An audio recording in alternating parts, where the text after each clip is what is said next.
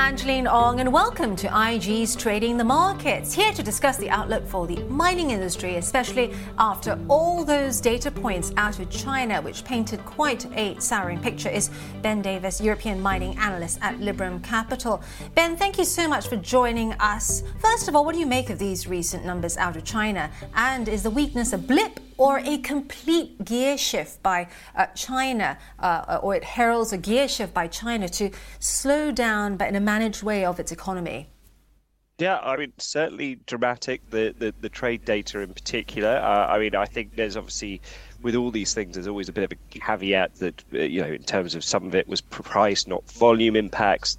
There was also, it was coming off a very high base for the middle of summer last year, but it did miss expectations by a considerable amount. It is clearly what beckons with the weaker European and US consumer, or just slowing down, that possibly that export growth machine is going to be threatened going forward. So yes, China, for what it has to do going forward, is going to be having to look more inwards, but that's not easy either, certainly given how built out their normal old traditional kind of economic engines of infrastructure and real estate already are, and then looking to kind of move up the technology curve is not something that can happen quickly, and it's not necessarily that it can be done in the similar sort of size that already the old engines were. So yeah, interesting times for China and how they're going to tackle this. As you say, the downshift it's going to be it's not going to be smooth.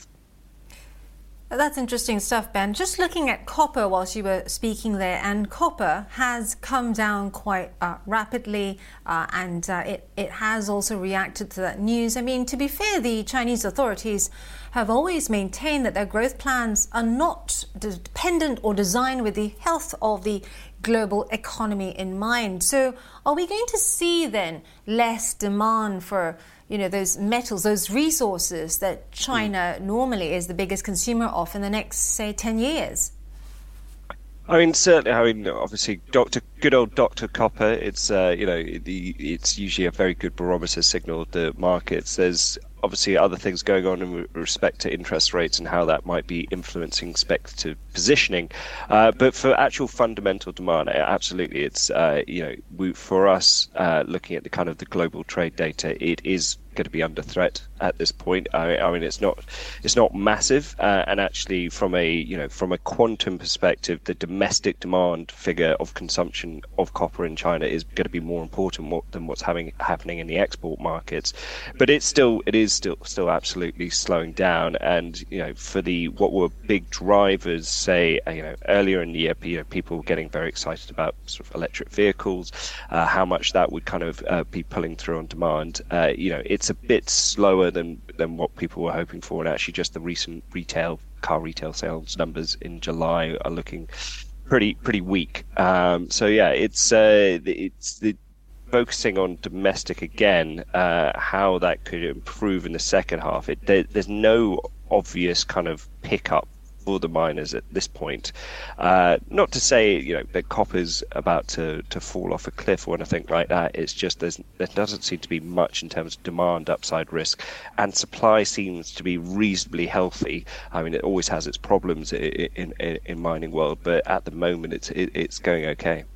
So, Ben, based on all that, and of course the fall that we saw with mining stocks after those weak economic figures from China early in the week, which ones are you more excited by, and which are you sort of lowering your exposure to in terms of specific parts and companies in the mining sector?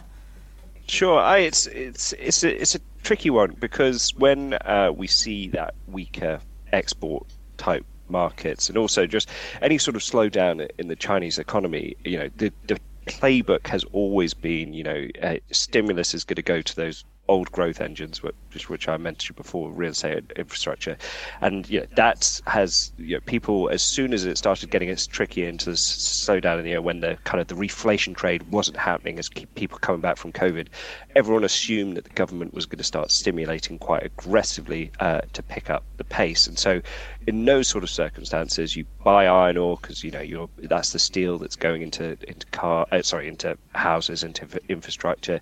You buy copper as well to a lesser extent, and it's those which would have been the obvious ones to buy.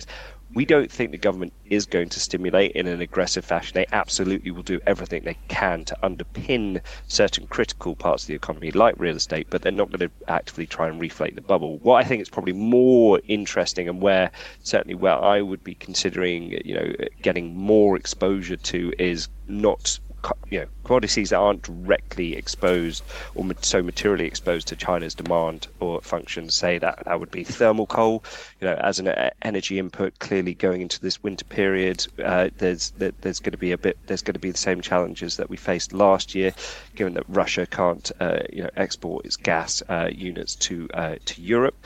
And then there's other sectors as well which are quite interesting, slightly a bit more niche. Certainly the platinum group metals, because that's more to do with the internal combustion engine vehicle sales. As that picks up after a recovery after many years of disappointing sales numbers, you should start to see a bit more of an inflection point there, alongside some very weak supply centres, namely Russia and South Africa, which could see certainly making it a lot trickier to deliver those metal units to the market just when they started to need them more.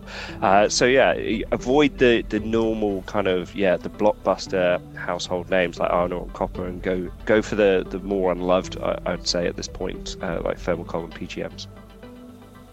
Lovely, thank you very much. That was Ben Davis, European mining analyst at Liberum Capital. This is IG's Trading the Markets.